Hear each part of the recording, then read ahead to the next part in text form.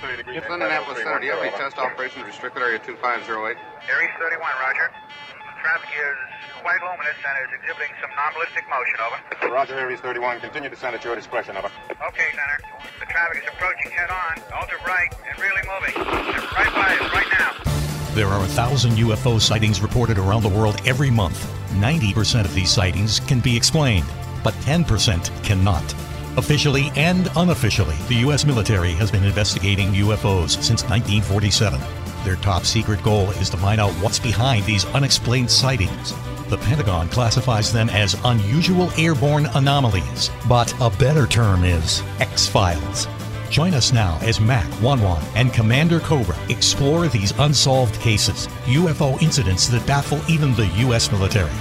This is Mac Maloney's Military X-Files. And now, here's Mac Maloney. Well, good evening, everyone, and welcome to Mac Maloney's Military X-Files show here on the Distant Thunder Radio Network. This is Mac Maloney. What a show we have for you tonight. But first, girls, you better sit down. You better start fanning yourself because I have bad news. Very famous 11 is not here. He has relocated across the puddle to the UK. He's going to be joining us next week, though. Next week, girls. So if you can hang on. This might help you hang on because up there in his bunker compound, formerly a bunker up there in the great state of Maine, is Commander Cobra. Coco, how are you?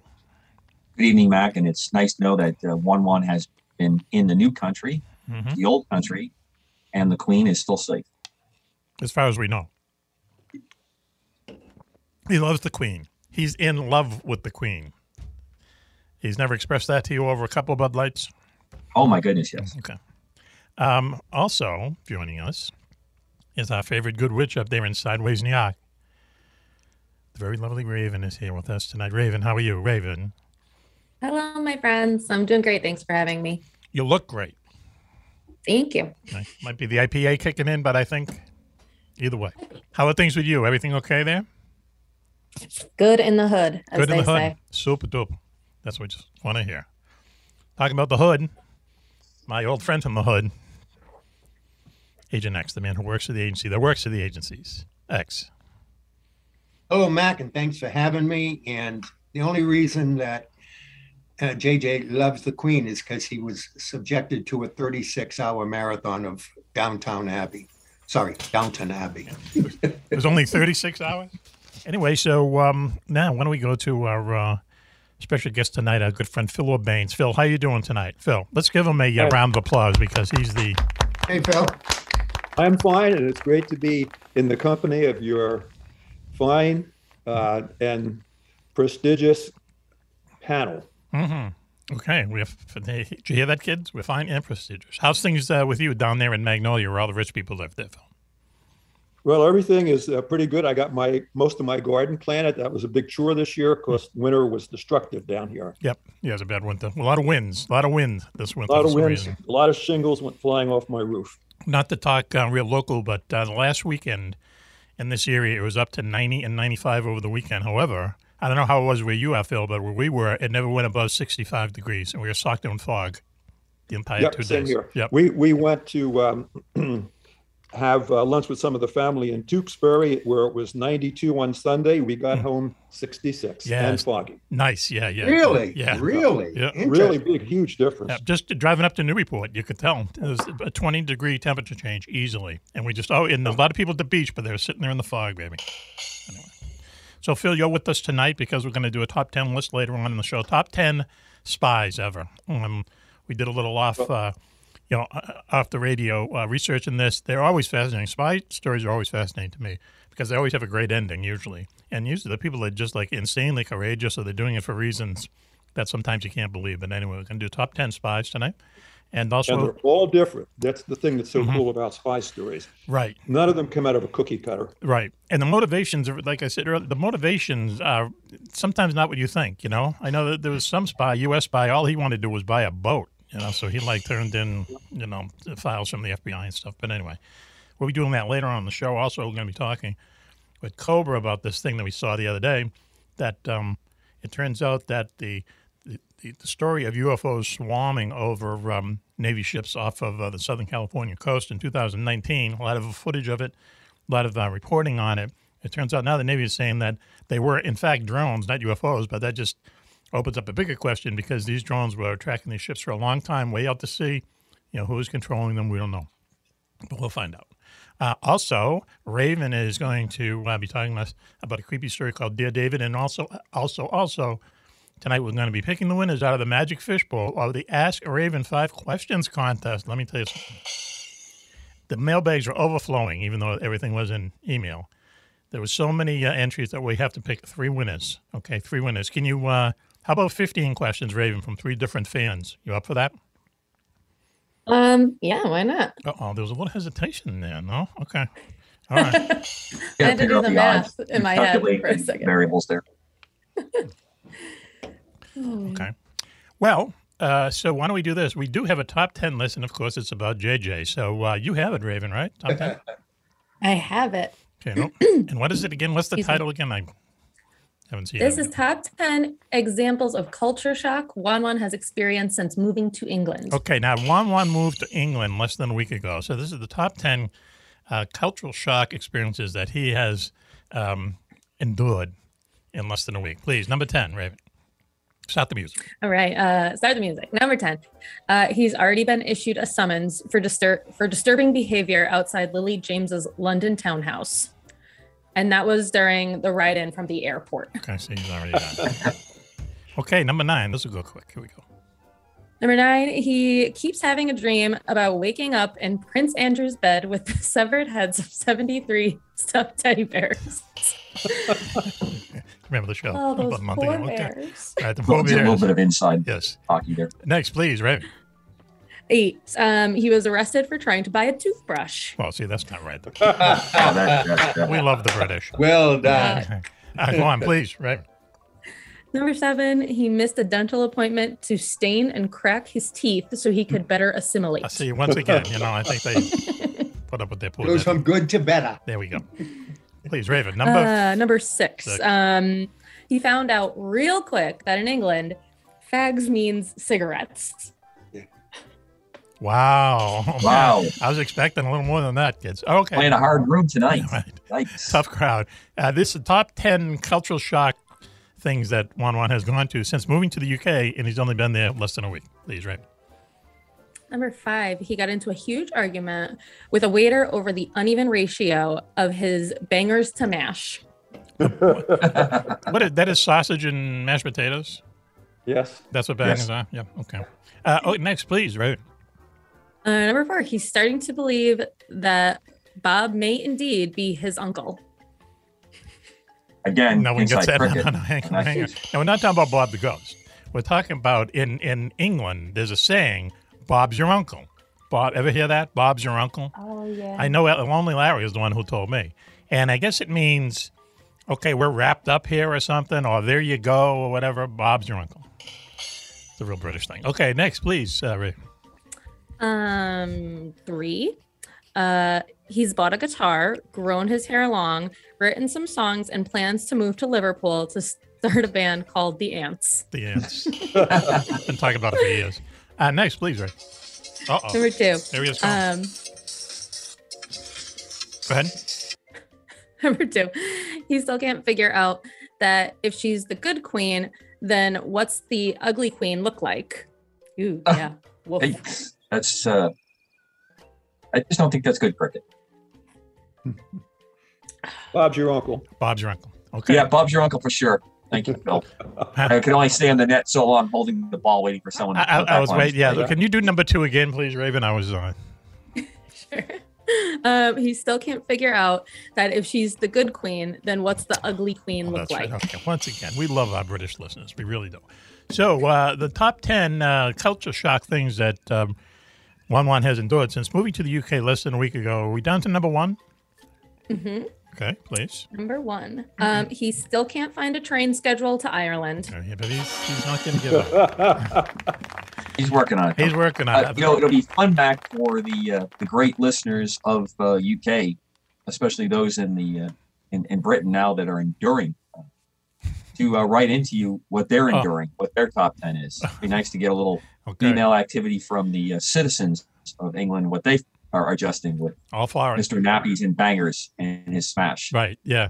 He's already been in touch. He likes the food, oddly enough, and as I said, has he tried Spotted Dick yet? You mean here or there? No, there, of course, in England. People don't laugh at my I thought fags. You were bringing up like old Chargers or something. I wasn't sure. No, it's a where you were going with that. Okay, all right. I hate to say it, but no one laughs at my fags thing. But now we're laughing at Spotted Dick. Is that what's going on? Is that where we are as a show? Yes, that's how that's working. This is the mood of the room. The temperature shifting by the second. It's sort of like this weekend where it was 66 and fog in one place and 92 someplace else. All right, okay, yeah. Raven is nodding.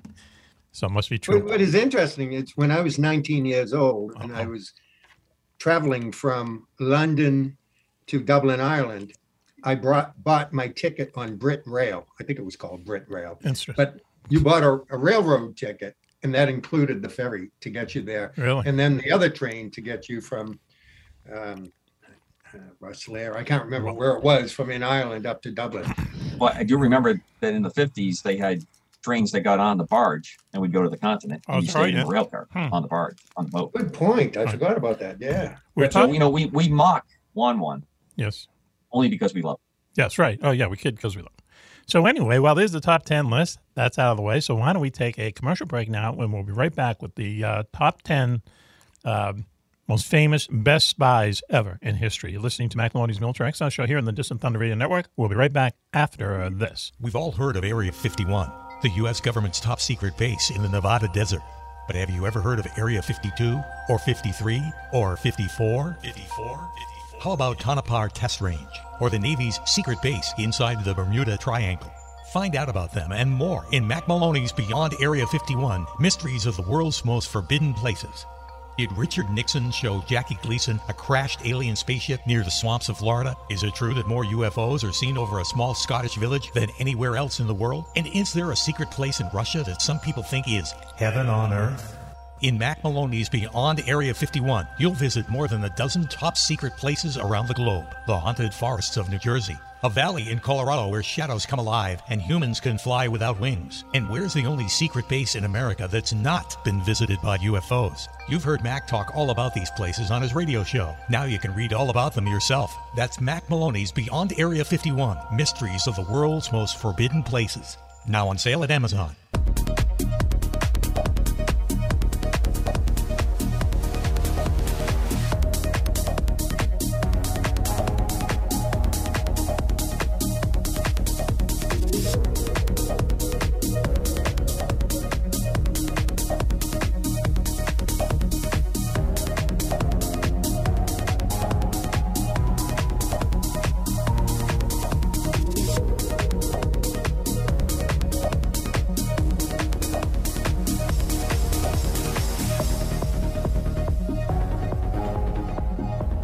Everyone to Mac Maloney's Military X-Files show here on the Distant Thunder Radio Network. This is Mac Maloney. Wow, what a show we have for you tonight. Let me introduce you to the gang here, the posse tonight. Coco is here up there in Maine. Cece, everything cool with you? On the wing. Glad to be here, Mac. Good to hear. Also, Raven is with us, our favorite good witch. I'm Sideways Night. Raven, how are you doing? Hello, my friends. I'm doing great. Thanks for having me. Are you going to get a spring tune-up on your hairdo, or is that a girl secret you don't want to tell us? I don't know. The girls do that? I don't do that. And you're asking the wrong people. That's because you do it, man. You're asking the wrong girl. Okay. Thank you, Jim. Also with us is Agent X, the man who works for the agency that works for the agencies. X, how you doing? Great, and it's super to be here with this. I like the word panel. That sounds very distinguished. Someone did say panel earlier. Also with us is our good friend Phil O'Bain, out there in Magnolia, Massachusetts, out near Gloucester, beautiful part of the world.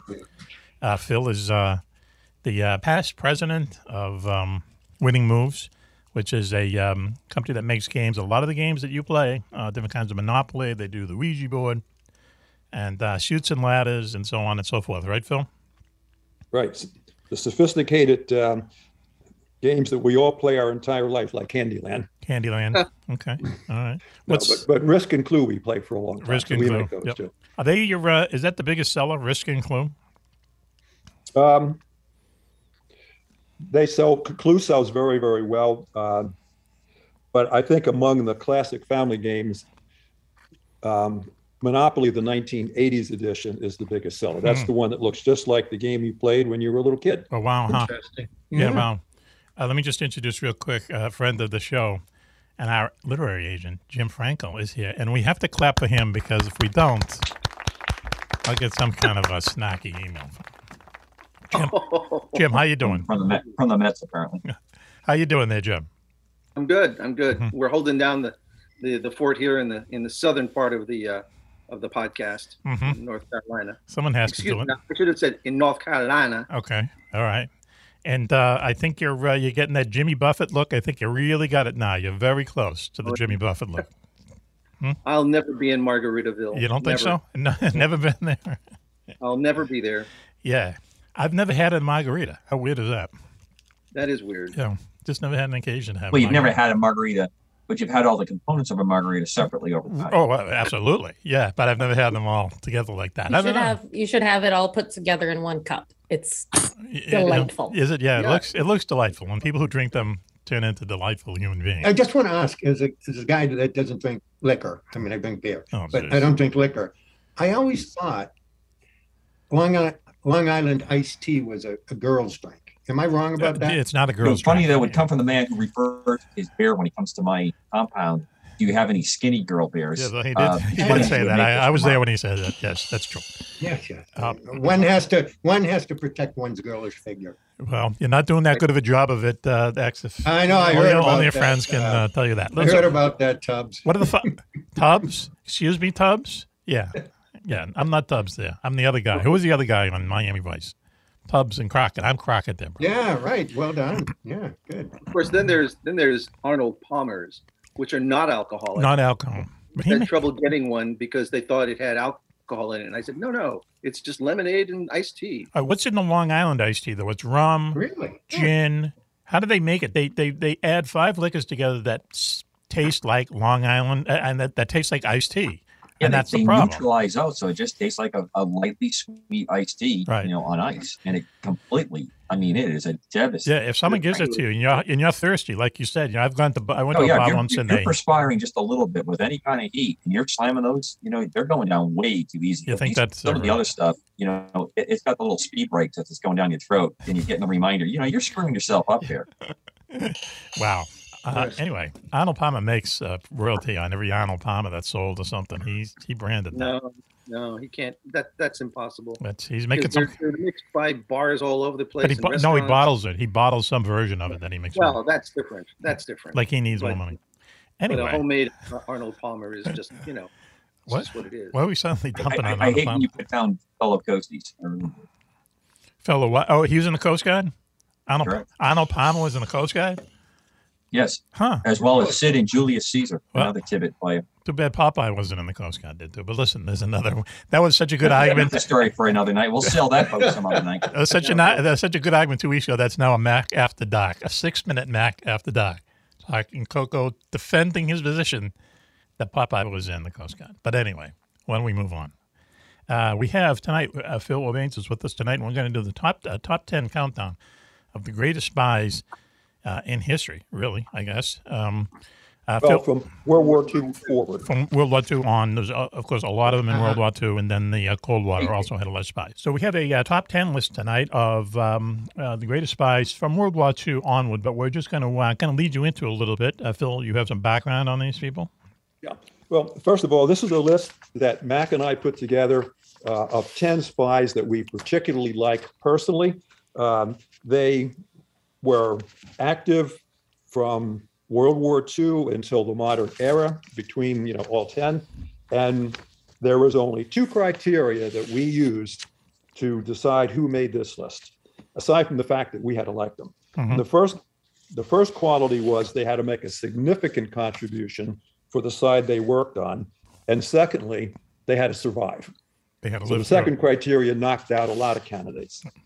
I think, and Mac and I were talking about this, the biggest challenge that we're going to face tonight is to limit how much we say about each of them, because every one of the spies had incredible exploits that could fill an entire shelf. Yeah, I agree with you. So with that said, we're ready for our top 10. Top 10 list. I'm sure we'll dig up some music, some James Bond music or something. All right, go ahead, please, Phil. Okay, so now we're ready for Raven. Raven, I'm sorry. Raven, you have All the right. list. Wait, I guess the music has been playing all this time, please. Top 10, number 10, please. Number 10 is the team of Bill Stevenson and Roald Dahl. Roald Dahl, yes. Go ahead, Phil. Okay, so this is the only team on the list. Everybody else is an individual. And the reason why this is a team, you'll come across the reasoning very quickly here. So Bill Stevenson was a wealthy, self-made spy master known by his code name, Intrepid. A lot of people, I'm sure, know Famous. spy who was called Intrepid without knowing that it was Bill Stevenson. Roald Dahl became an acclaimed children's book author, and he's best known for Charlie and the Chocolate Factory. Okay. And yet, in World War II, they worked for British intelligence here in the U.S. Interesting. Churchill believed that the British needed an American-based intelligence agency prior to World War II, and his rationale to Roosevelt, President Roosevelt, was there was Nazi spies in your country that are doing bad things for England. They may be preparing to sabotage ships. I want to send my friend Canadian Bill Stevenson over to set up operation, and he will fight the good fight for us and protect you at the same time. Roosevelt said, geez, that sounds good. So Stevenson set up his operation in Rockefeller Center. Was given a lot of space by Nelson Rockefeller at a very nominal price. And in time, got going with his spying, which, by the way, was called the British Security Coordinator. But what he was mainly doing was spying on America on behalf of Winston Churchill. And the idea was Churchill wanted to know what FDR was thinking so he could nudge him and persuade him to join the war on the English side. So Bill Stevenson's organization, which got the innocuous name, the British Security Coordinator, was housed in Rockefeller Center with a generous amount of office space provided by Nelson Rockefeller at a nominal price, because Rockefeller was an ardent anti-Nazi. And Stevenson went to work on the surface to thwart Nazi spies in America, but in reality, his main objective was to spy on Franklin Roosevelt and keep Winston Churchill informed of his thinking so that Churchill could coax Roosevelt and the United States to join his side in World War II. Interesting. Roald Dahl was at this moment very far away in Egypt as a fighter pilot fighting German Me-109s. And after recovering from wounds suffered during his tour of duty, he was assigned to the British Embassy in Washington as its air officer. And he was a tall, very good-looking man who had an easy way with women, and suddenly he finds himself immersed in Washington society. This comes to Stevenson's attention. Stevenson signs him up and says, because you have entree to the inner circles in Washington, I would like you to help me in my spying efforts. And Dahl just does just that. As a matter of fact, he gets invited more than once to Hyde Park. Roosevelt is very glib with him, reveals a lot of information that otherwise would not have been known to the British. And while Dahl is up at Hyde Park, he notices that Franklin Roosevelt has a very strong fondness for Princess Margaret of Norway. One reason why she's invited at the same time that Dahl is because Dahl actually was born to Norwegian parents in England. Wow. So Dahl finds out that Roosevelt has this tiny little affair going on. They have an incredible amount of success. And even when Dahl is suspected by the US government and the British kick him out, Stevenson arranges with Churchill to get him back. They go through the whole war. There are suspicions, but both of them survive. Both of them live to write their tales.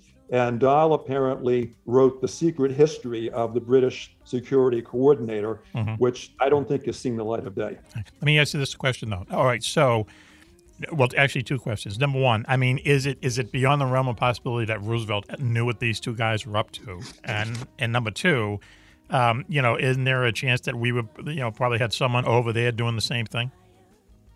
Well, yes. And Bill Donovan was the guy who we had over there doing the same thing as time went on. Interesting. But back to the first question, the greatest enemy that Bill Stevenson had was J. Edgar Hoover. Yep. So Well, J. Edgar Hoover suspected him, but could never prove it. Right. Yeah. Interesting. So So is this what these guys did during the war? They just basically channeled information for what was happening in the White House, how FDR was feeling. Was he getting busy with the Princess of Norway, stuff like that, and they just sent that back to them, right? Right. And that always helped Churchill to be prepared, right, and to basically stay in FDR's good favor for at least the first 3 or 4 years of the war. Right. Yeah. Okay. Wow. Well, that's interesting. I mean, that's why Churchill, he was a smart guy because he knew he had to accomplish a number of things to fight this war and to win the war. And the son of a bitch did every single one of them. And they were difficult stuff. Getting the United States to join, stuff like that. To be the only island left and to stand up to the Germans. That was like 24/7 for months and months and months, and they did it. I mean, as much as we make fun of the British, they did something really special. The Germans too. Say that again. The Germans were so disorganized in terms of the idea of how they were going to attack, England. They had no idea how to do it. And there was almost the victims of their own success because they rolled through France so quickly. And all of a sudden, you're standing on the English Channel, but you got to get across the friggin' thing. And it got to the point where they were like, where they were, getting barges from the Dutch and all that stuff. That would never have worked. It would never have worked. So, Raven, please, number 9, top 10 spies since World War II. Please, number 9, Raven. Number 9 is Rudolf Abel. Wow. Rudolf Abel. I'll just jump in real quick, Phil, okay? So Rudolf Abel is one of these guys he was a Russian, and he was one of these guys who was so cool and calm and collected under pressure that during World War II, he was a spy for the Russians, but he infiltrated Hitler's inner circle, and there are pictures and film of Hitler directing like war strategy stuff over the map, and there's Rudolf Abel in the same room with Hitler. That's how good of a spy this guy was. And then after the war was over, the Russians sent him over to the United States, and all he had to do one thing: steal America's atomic secrets. And so he created a spy network that eventually grew to 800 people, and he did this out of a little photography shop in Brooklyn. Okay, and he didn't get caught. He only got caught by just a misstep by one of his colleagues. But really, if not the greatest spy, one of the greatest spies ever. Right, Phil? That's right. And of course, Rudolf Abel is famous because he was the spy who was exchanged for Francis Gary Powers, the U-2 pilot who was shot down over Russia just before the aborted Khrushchev-Eisenhower summit conference, which shook the world. Right. Yeah, sure. That's I had a list, and I just jotting them down. 5 best spy movies, and one of the best spy movies ever is The Bridge of Spies. It's a great movie. It's Steven Spielberg. I know. Tom Hanks. It seems like it's going to be some kind of boring kind of 2 hours of politics and stuff, but it isn't. It's a story that just kind of grabs you. One of those stories, and you just got to watch it to the end. Yeah, Bridge of Spies. They exchanged Gary Francis Powers, the U-2 pilot, for Rudolf Abel. And even though Rudolf Abel had a network of 800 Americans working for him in the early 50s, stealing atomic secrets, once he gave himself up, once he was arrested, none of those 800 people were ever caught. So there were 800 traitors running around scot-free after he was finally arrested. So where did they go? They went to the grave with their secrets. They sure didn't write books. So please, Ray. Okay. So, go ahead, Jim. Please. They went to Disneyland. Did you say work for Disneyland? Yeah. No. Raven, please. Number 8, I think. Top 10 spies since World War II. Number 8 is Fritz Kolbe. So Fritz Kolbe was a German who worked for the Foreign Office in Berlin, who volunteered his services to the United States OSS, the OSS being the forerunner of the CIA. He shows up in Bern, Switzerland one day and makes a connection with Alan Dulles, who was the chief of the Bern station for the OSS. It so happens he has taped to his thighs envelopes containing authentic documents from the foreign ministry. Dulles and his assistants quickly realized this guy is real. The only question was for some reason he sent them to them, to burn them. But the answer to the question was discovered soon with the help of one of Dulles' assistants, and the answer was he's the real thing. Okay. Every time, and Coble, by the way, was a lower level staffer at the Foreign Office, but he had access to everything. And he typically would come in on Sunday when nobody else was around, take the documents and have them photographed by a sympathetic doctor at a nearby hospital. And then on his next opportunity, he would either volunteer or be sent to Bern to transfer regular information. And it was during these irregular visits to Bern that he brought out all kind of incredible information. And most significantly, and I think I noted it here somewhere in my notes, he brought out the first information on the V weapons, the V1, the V2, the Allies. He brought out plans and information on the ME-262. He was able to bring to the attention of the OSS Japanese war plans, because the Japanese ambassador tends to be very talkative in Berlin. Interesting. As it turned out, he was never really suspected or caught, but his greatest worry was getting killed in an Allied air attack. Well, I was going to say, now he's in Berlin, right? He's in Berlin doing all this? He's in Berlin, and if he was to have fled Berlin, he would have basically exposed himself. Right. And it would no help to the Allies. And he was determined to do everything he can to bring down Hitler. So he stuck it out. Right. Yeah, that's got to really be stressful that you have to stay in the city that they're just bombing 24 hours a day. Interesting. So, but talk about impact on the war. If he was the one who first turned them on to the V1 and the V2 rockets and the ME-262 first jet fighter, then he earned his pay right there just for those two things. And there's one more thing to mention as a prelude as we go down this list. And just all you have to do here is just keep this in mind. He was the first to alert the Allies that there was a spy in the British embassy in Turkey who was passing invaluable information to the Germans. He had no idea who this spy was, except that his code name was Cicero. Oh, wow. Okay. Coming up. So we have more to say about Cicero later. I'll tell you what, why don't we do this then? Why don't we take a quick commercial break now, and we'll be right back after this. You're listening to Mac Maloney's Military Lifestyle Show here on the Distant Thunder Radio Network. We're counting down the top 10 best spies since World War II, so please stay with us. There's a monster in Tokyo Bay, hundreds of feet tall and breathing fire. It's able to destroy whole cities, sink entire battle fleets, and knock swarms of jet fighters from the sky. But there's another even more dangerous resident of the bay. A secretive psychopath intent on covering the planet with nuclear-armed booby traps, unless the world's population bends to their demands. Meanwhile, a mysterious group of reborn medieval warriors has taken to the air. Strange signals are being picked up from outer space, and witnesses report seeing hundreds of ghost planes flying in the night skies over Tokyo. Sailing off the coast of Japan aboard the United American Navy's mega aircraft carrier, the USS USA, it's Hawk Hunter, the wingman. He must investigate these unusual occurrences while trying to thwart the criminal's apoplectic plan. But will his actions save the planet or lead to World War IV? Find out in Mac Maloney's exciting new novel, The Jericho Storm. Filled with dozens of dogfights, sea battles, and brutal hand-to-hand combat, The Jericho Storm is book 21 in Mac's best-selling Wingman series. Team up with Hawk's longtime allies, as well as a few new ones, including fighter pilots Switchblade Steve Ward and Jocko Johnson. That's Wingman 21, The Jericho Storm. On sale now at your local bookstore and on Amazon. Can I tell my probe joke anyway? Please. It's your show. Why are you asking? Everyone is because it might be offensive. Do it. So a guy goes into it for his annual physical. You know this one? No, go ahead. And then he's having his physical, and the doctor says, "Okay, it's time for the process, for the procedure with the finger and the prostate check." Right, and he puts on the glove and stuff, and tells the guy to take his position. And then he begins the exam, and the doctor says to the guy, don't worry, don't be embarrassed. It's very natural for someone to get an erection during one of these exams. And the patient says, I don't have an erection. And the doctor says, yeah, but I do.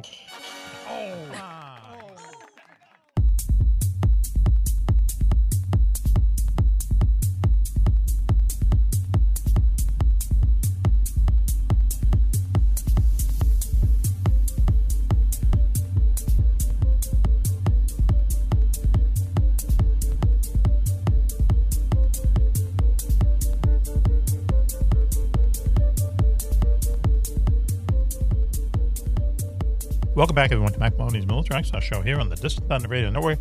This is Mac Maloney. Wow, what a show we have for you tonight. Very quickly, the CC is here, Mini Cobra, Coco, up there. On the wing, Mac. Okay, on the wing. No JJ tonight. He's indisposed. He's moved to the UK, but he's going to be joining us very soon. Also here with us tonight, brightening up the night, is our good friend, good witch Raven up there in Sideways, New York. Raven, how are you doing? Hi, my friends. Thanks for having me. Mm-hmm. Okay. And what's the drink du jour tonight? Have we already asked you that? This is Stone Fear Movie Lions.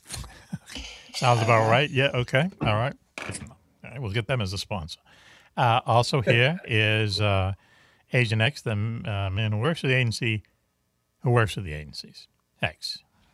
So delighted to be with the distinguished members of the panel. And Thank you. The thing tonight is we're talking about spies, and X used to be a spy, legitimately used to be a spy for the U.S. government. We'll get into that later. Also joining us is our good friend Phil Orbanes down there in Magnolia, Massachusetts. Phil, how you doing? Good. He's presenting, ready to go. Presenting a list tonight, top 10 spies in history since World War II. Also joining us is a big-time literary agent, Jim Frankel. Jim, how you doing? I'm doing great down here in Chapel Hill, North Carolina. It sounds like you complain about that, brother. Are you complaining, or are you just making fun of the people, your neighbors? No, I'm not complaining. We like it here. Do you really? Yeah. Okay. All right. Yeah. Yep. All right. As long as we don't get a hurricane that wipes us out. That's all. Hey, that's all. Well, you're not going to get a snowstorm. Have you golfed yet? Are you a golfer? I don't golf. No, you sure? You're not going to take never liked golf. No. Sorry. Okay, we got it. All right. So what we're doing, we're almost in the middle of top 10 greatest spies since World War II. A list that Phil came up with. Phil and I talked about it. These people, I mean, my advice is you'll hear their name, you hear a little bit about what they did, but just go look them up and see the crazy things these people did. And what always gets me is what's the motivation? And a lot of times, spies don't get paid a lot of money, right, Phil? They don't get paid tons and tons of money. You know, some people will betray their country for like $1,000, you know, $2,000 or $3,000, a boat, a sailboat, stuff like that. So money isn't always the the motivation. Well, the one we're coming up on, he definitely wanted money, but we'll let Raven introduce him. Raven, go ahead, please. And I'm pretty sure this is number 7. We are on Robert Hansen. Robert Hansen. Well, this is one of the spies that Mac and I agree we do not like because of the damage he did. He was an American who worked for the KGB. So he was in our mind a bad guy. He's one of the more modern spies, though. He was born in 1944, and he was born to devout Lutheran parents. But when he married, he switched to his wife's religion, Catholicism, and remained devoutly religious his entire life while doing really foul and nasty deeds. Well, that was a mistake. He approached the Soviet. He was a former FBI agent who thought he got a bum rap. And so he decided to approach the Soviet Union's intelligence directorate in Washington called the GRU. Now, there is a difference between the KGB and the GRU. The GRU is military intelligence. The KGB is intelligence. Yeah, basically the KGB used to be our equivalent to CIA. Okay. Yeah. Military intelligence was like the Defense Intelligence Agency or something along those lines. So he shifted over to the KGB, and he demanded money. He wanted to get rich by using his access to top secret information and sold it on a regular basis to the Russians. He did this amazingly for 22 years. And one of the things that enabled him to go that long without suspicion is that he would go inactive for long periods. And his inactivity was perfectly timed when suspicions were rising. Right. And things would cool off and he would come back again. This was in the 80s, right, Phil? Was this in the 80s? This was the 80s and the 90s. Right. Okay. He wasn't caught until 2001. As a matter of fact, he was arrested on 18 February 2001 in Foxstone Park in D.C. while he was dropping a package of classified materials. The FBI by that point were ready for him. They arrested him. He had been paid during the prior 22 years well over $1 million by the KGB. That's not bad. He didn't put up a fight. He pleaded guilty and was, I love this, he was sentenced to 15 consecutive life terms with no possibility of parole. Wow. Hope you like the food, pal. Wow. Yeah. So we know where he is nowadays. And in terms of the damage done, the Department of Justice described his espionage as, quote, possibly the worst intelligence disaster in U.S. history, unquote. Now, here's the thing. I got to tell you that, you know, and I'm not giving you anything away, is that X used to work in these circles, correct? To the point where they used to give you security things every 3 or 4 years? Yes, and Hansen was a teaching case with one of those agencies about how bad things will get if you screw up. Okay, so how does... A question for X, was Ames also a study? Ames is also a guy. Yeah, Ames was CIA, though. Yeah. Okay. So my question here is this. So I don't want to go into the different agencies. Right. But someone like you who worked for these people, you know, and had to go through regular security things, because I've done it. They've been over my house at 8 a.m. interrogating me about you. So you have to go through it, and I've been with you where it's a stressful thing, correct? When you have your 5-year security check, and Coco has done it as well. It's a stressful point, yes or no? So how did this guy do it? How did they not catch this frigging guy? They must know that this sensitive information is going out the door. They have to know it.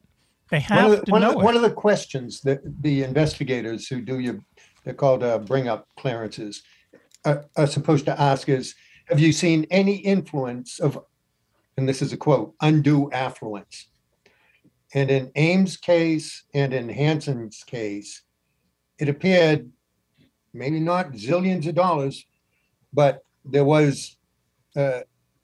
examples of undue affluences, and they never got, apparently, a positive response to that particular question.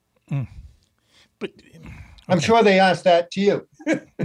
but you know, talking about this guy, like, once again, if stuff that you had access to, right, is suddenly, you know, turning up on the other side or whatever, okay? I mean, you know, if it's missing, it's missing, but it's not really missing. It's that the other side knows about it.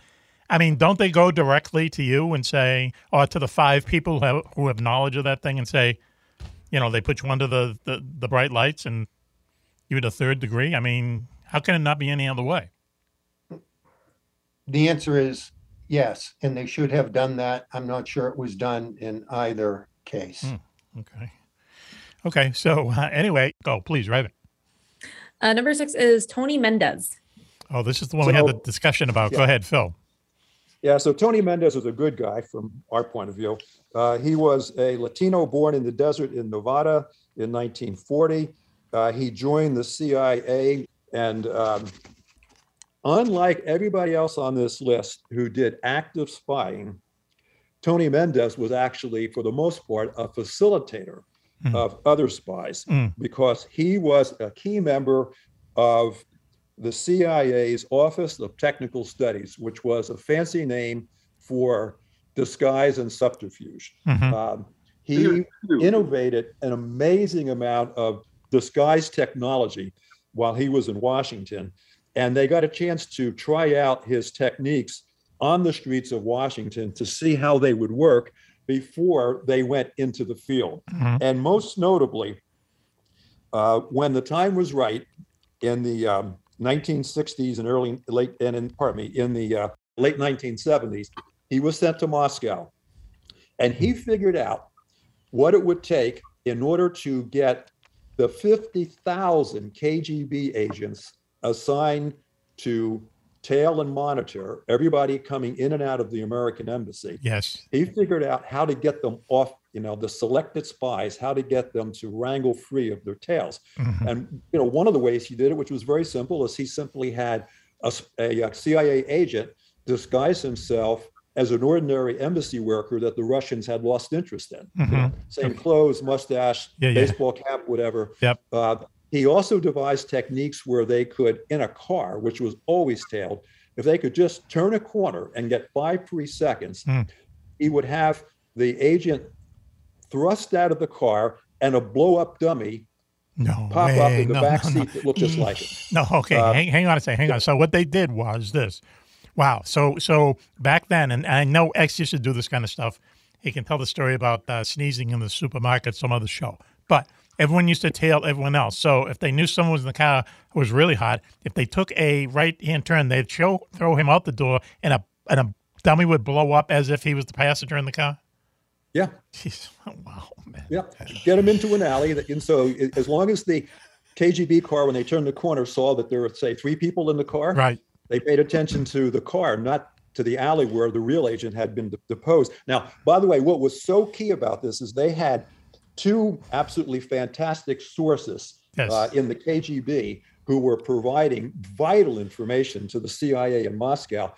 The problem was, before Mendez arrived, they could not possibly ever meet these people. They just had to do it remotely through signals and drops and whatnot. Okay. But as Mendez pointed out, it's 100 times more beneficial if you can sit down with the agent who's helping you and read him and reassure him, et cetera, et cetera. And then you know a lot more about, the person that you have to help to remain anonymous. The first Russian agent that was so key to Mendez, his code name was Trigon. And he insisted at the first face-to-face meeting that he be given what was called an L pill. An L pill is basically something that enables you to commit suicide in seconds. They didn't want to do it. They said, we will find a way to get you out if they ever get hot on you. Mm-hmm. But he said, no, I'm not going to continue unless I have it. Trigon revealed things that prevented World War III. He was that important to him. And the second guy whose name was Tolkachev worked for the Russian agency responsible for radar, and every single radar system that the Russians developed, the CIA learned about, and we could counter it in real time as a result. Unfortunately, Trigon was caught, and he did swallow the L pill. So that was it for him. And Tolkachev disappeared and reappeared again. And it took 10 months before the CIA realized in Russia that it was not the real Tolkachev, that they were playing the CIA. Wow. But nothing damaging really happened during this period. Right. Now, Mendez has one other claim to fame, which you probably know about, and that is he was the inspiration for Ben Affleck's character in the movie Argo. Argo, yep. Because it was Tony Mendez who personally led the mission of the so-called film crew that rescued the 6 American hostages in the Iranian embassy who had not been discovered by the students. Right. It's a good movie. I'm telling you, Ben Affleck as an actor, but it's a good movie. It's an engrossing movie, and it's a realistic movie because it tells you kind of like the minute-to-minute way that they got these people who have been hiding out in Tehran after the Iran hostage crisis, how they got them out, and how it took so many people and so many kind of, cogs to come together, so many spotted lines to... Matt, one of the best parts of that movie is when you hear the discussion going on in the rooms, how they're trying to come up with the plans, and Mendez is the character sitting there. We'll put him on bicycles. It's 200 miles to the border. How are we going to get them to ride bicycles? Yeah. I mean, this is the kind of the crazy stuff when people are trying to come up with a convenient way to go forward.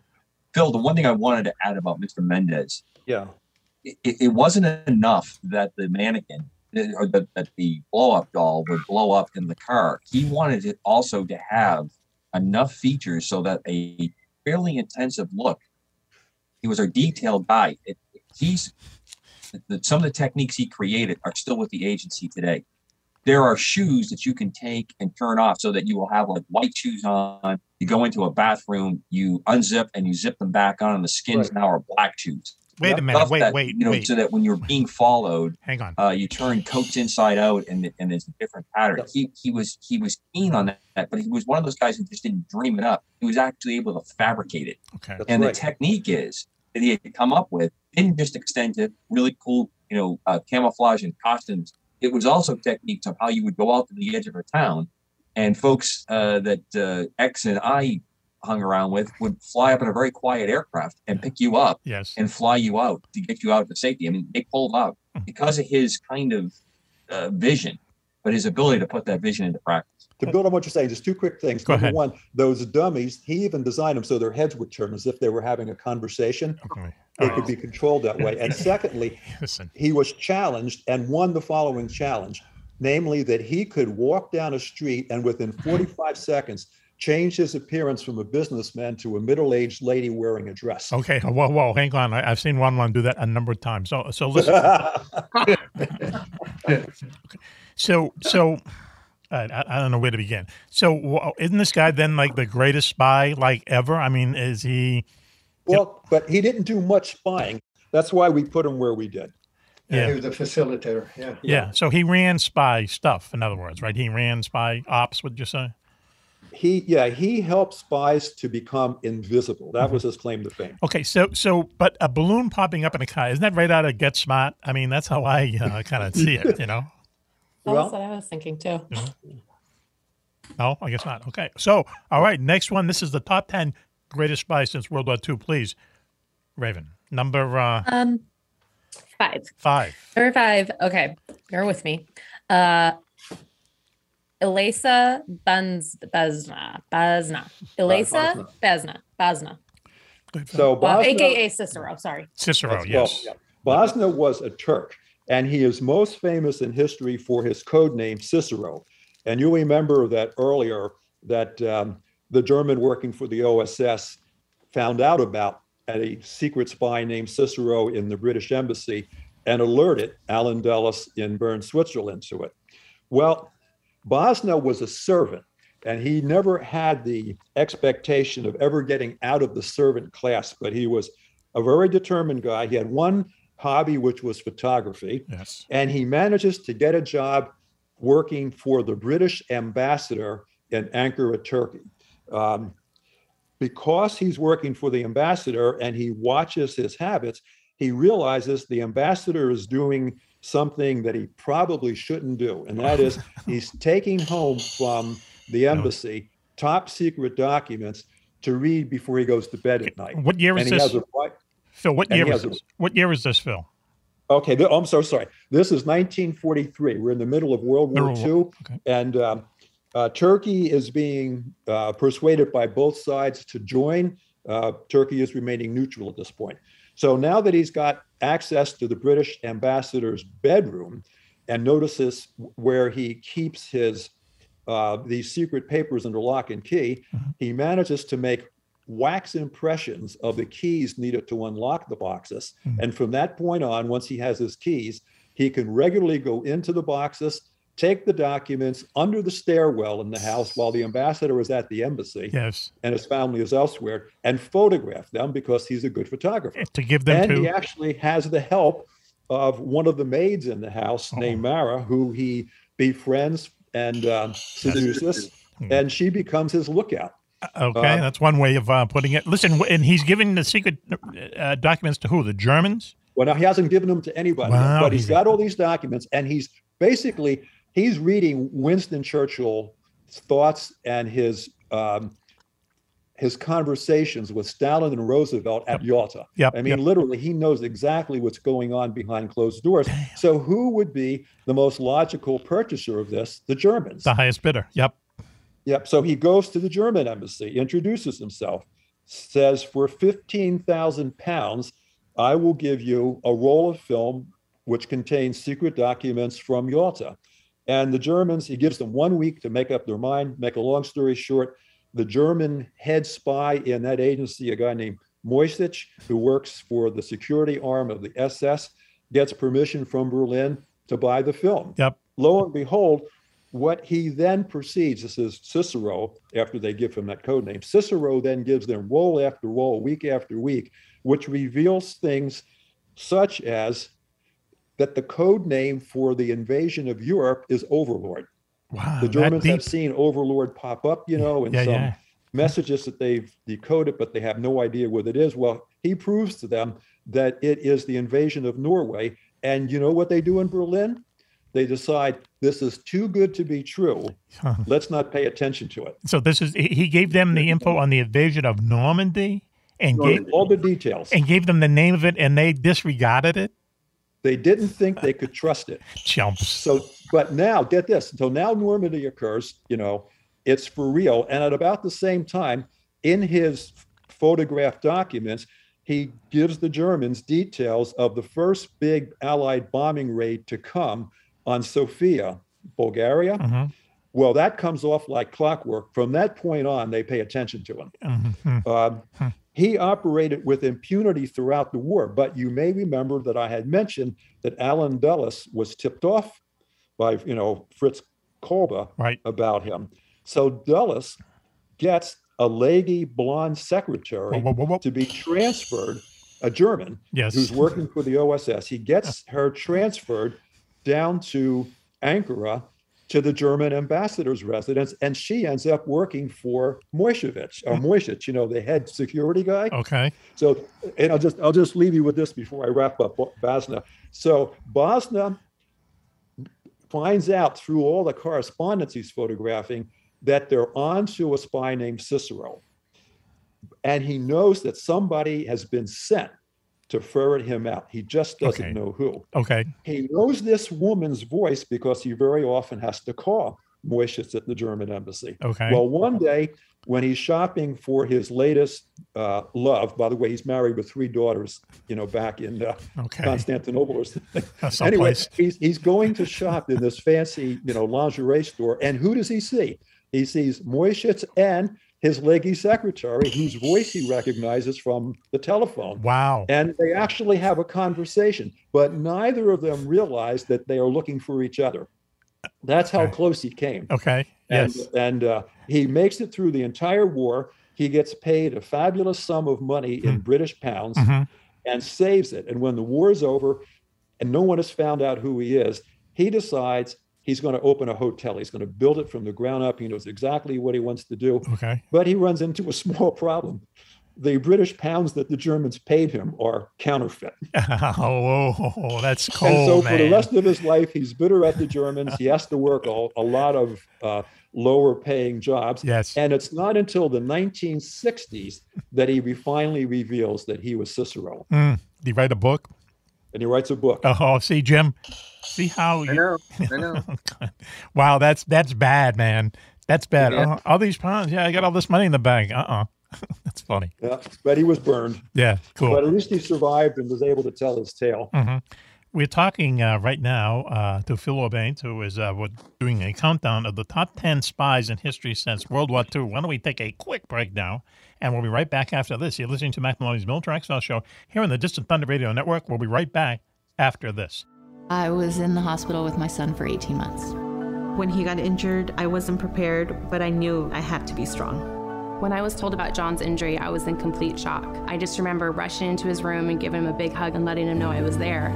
These veterans and families are just a few of the heroes we serve at Homes for Our Troops. For thousands of severely injured veterans, everyday life is filled with barriers. It was really the little things throughout the house. Counters that you can't roll up to. I had to drag my wheelchair down steps. I want to help, but he is so determined. At Homes for Our Troops, we build specially adapted custom homes with features like wheelchair access, roll-in showers, and automatic door openers that allow them to function independently and focus on their recovery and family.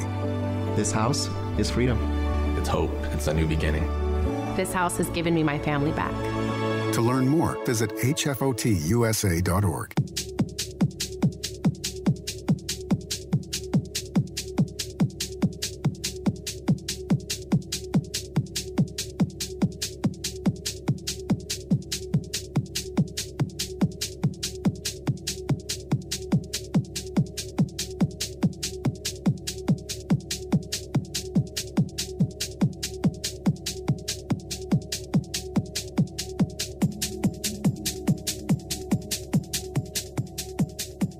Welcome back, everyone, to Mac Maloney's Military Exile Show here on the Distant Thunder Radio Network. This is Macaroni. What a show we have for you tonight. First of all, girls, Gills and Gigi Gills. Commander Cobra's here, Coco. Everything okay with you? Hanging on the wing there, Mac. Glad to be here. Thanks so much. Did you just get a haircut? For you. Did you just get a haircut? Nope. No? Yeah, you got that little... I cut my hair when you saw me for the party. The party, yeah, okay. We talked about the party last week. Sitting there in this beautiful, idyllic setting of a farm in Maine, eating delicious chicken salad sandwiches while real chickens went around our feet pecking for the crumbs. Now, what does that say? You know, That's what it says. Anyway, also with us is our good friend up there in Sideways, New York, Raven. Raven, how are you? I'm very good. Thanks for having me. Now, what do you think of all this? Is this a deep dive into history for you? Kind of. Oh yeah, I love talking about this stuff, and it's nice because I don't have to do any of the research. All of that was done for me, so I can just sit back and listen. Okay, good. I believe you. All right, that's cool. And also with us is Agent X. You know his background, right? X, you okay? Thanks for having me. This is kind of the stuff that I spent many years doing. So I'm enjoying the subject, and Phil is doing a fantastic job. I agree. Thank you, X. Agreed. Let me ask you this: Are you loading a gun or cleaning a gun there in front of you? There's a lot of noise on the microphone. You, X. Oh, he's got his hands up. Hey, I'm not flipping pages over or anything. Okay. Phil, you can see my Three Stooges shirt. Well, okay. Thank you, Lieutenant Colonel. Used to work in one of the most sensitive places in the world to prevent World War. American legends. Okay. There you go. Also with us is Phil Urbanes, our good friend, who is the past president of Winning Moves, which makes a lot of the board games that you grew up with and still make them now. There's a cool addition of Risk in college. That's what we used to do. Is we used to, get happy and play Risk for a weekend at a time. It was crazy. But everyone was so into it. It was just, it would take days and days and days. And then European Risk is really kind of cool. So, and you also do the Ouija board, right, Phil? We do that so that Raven has something that we can connect to. Oh, okay. Wow. Okay. That's how Phil gets in touch with me. Wow. Yeah. Wow. Okay. TMI. We don't need email. Okay. Listen. That's it. So, but you told us that in bad times, Ouija board sales go up, right? That's correct. Wow. And what is the dynamic behind that? Is that people just fearful and they want? In prior decades, before there were such things as email and global communication, the Ouija board was a means for people to ask the question, how's my soldier son doing in the foreign war, whatever it might be, World War I, World War II, Vietnam, and sales would spike during those periods.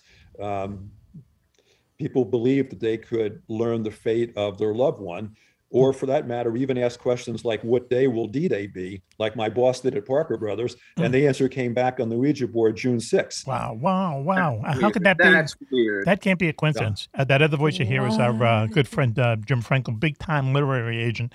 That is weird. There's a whole thing. That's another show we should do. There's a whole thing that happened, in the 2 weeks before D-Day. There's some things really, really weird happened. There's a crossword puzzle that had 5 classified words in it or something, and it was just a coincidence. There's this thing they're talking about, the whole idea that the Germans thought we were going to invade Norway, or we were going to invade the the Pas-de-Calais or whatever it is. Pas-de-Calais, yeah. And all the stuff that they tried, and that there was a fake army under George Patton that was basically rubber tanks they blew up in trucks, and it's a cool story. Those 2 weeks are a very interesting story. So anyway. So where are we, Raven, in the list? Top 10. Have I introduced everybody? I don't see any pouts. Yep. Okay. All right. So we're on top 10, counting down the top 10 best spies ever since World War II. Number 4, please, Raven. We are at Elizabeth Bentley. Elizabeth Bentley is, I believe, the only woman on the list. She is one of my favorite spies in history because of her transformation. She was a zealous communist, an American who was 31 years old in 1939 when the war began. She worked for the GRU and the NKVD, which was the forerunner of the KGB. And the Russian secret police. Russian secret police was the NKVD. Right. She was the top assistant to the #1 spy master for Russia in New York City named Jacob Golos, who trained her to become a very successful courier initially. He would send her to Washington, D.C., where she would meet with his spy masters, namely, or I should say most significantly, Nathan Silvermaster, who had access through dozens of loyal New Dealers to the communist cause, who would bring out scads of documents that he and his wife would photograph on microfilm in his basement in Georgetown. She would pick them up, take them back in her purse, deliver them to Golos, and from there they would make their way to Moscow. At one point, the output that she was collecting on a biweekly basis was so much, her purse was bulging. And she felt that if an FBI agent caught sight of her, that she would be interrogated and perhaps, incarcerated. And what was this stuff? But she never was. What was the stuff, Phil? Phil, what was it? Yeah. What was it? Secrets, everything you want to know, that type of thing? Well, first of all, there was more than 300 communist sympathizers in the Roosevelt administration, and people like Silvermaster and a few others were the conduits for whatever they had. A lot of it was, production information, details on timetables for completing a new aircraft, even things as insignificant, if you will, as agriculture production, because by having all this information, Stalin knew what buttons to push and what to demand. If he knew that we had a very bumper crop in corn, he could ask for more corn. I'm just saying this as a way of example. But the amount of information, it was timely, it was real time, and it was coming through her to Golos. Golos had a heart condition, and in 1944, he died literally in her arms of a heart attack in her apartment. Before she called the hospital, she went to his office because he had instructed her, got everything of significance out of his safe, took it back to her apartment, and threw it in the fireplace. Wow. Before she called the ambulance. That's cold. Before she called it, yeah. Now, she knew he was dead, but he had instructed her of what to get rid of. However, in the process of getting rid of it, she was able to see all of his secrets that, basically he had kept from her. Well, up until that point, and by the way, the apartment that she had in the lower, in Greenwich Village, she had selected because it had a fireplace, just for that very purpose. Imagine what that would cost these days. Pardon me?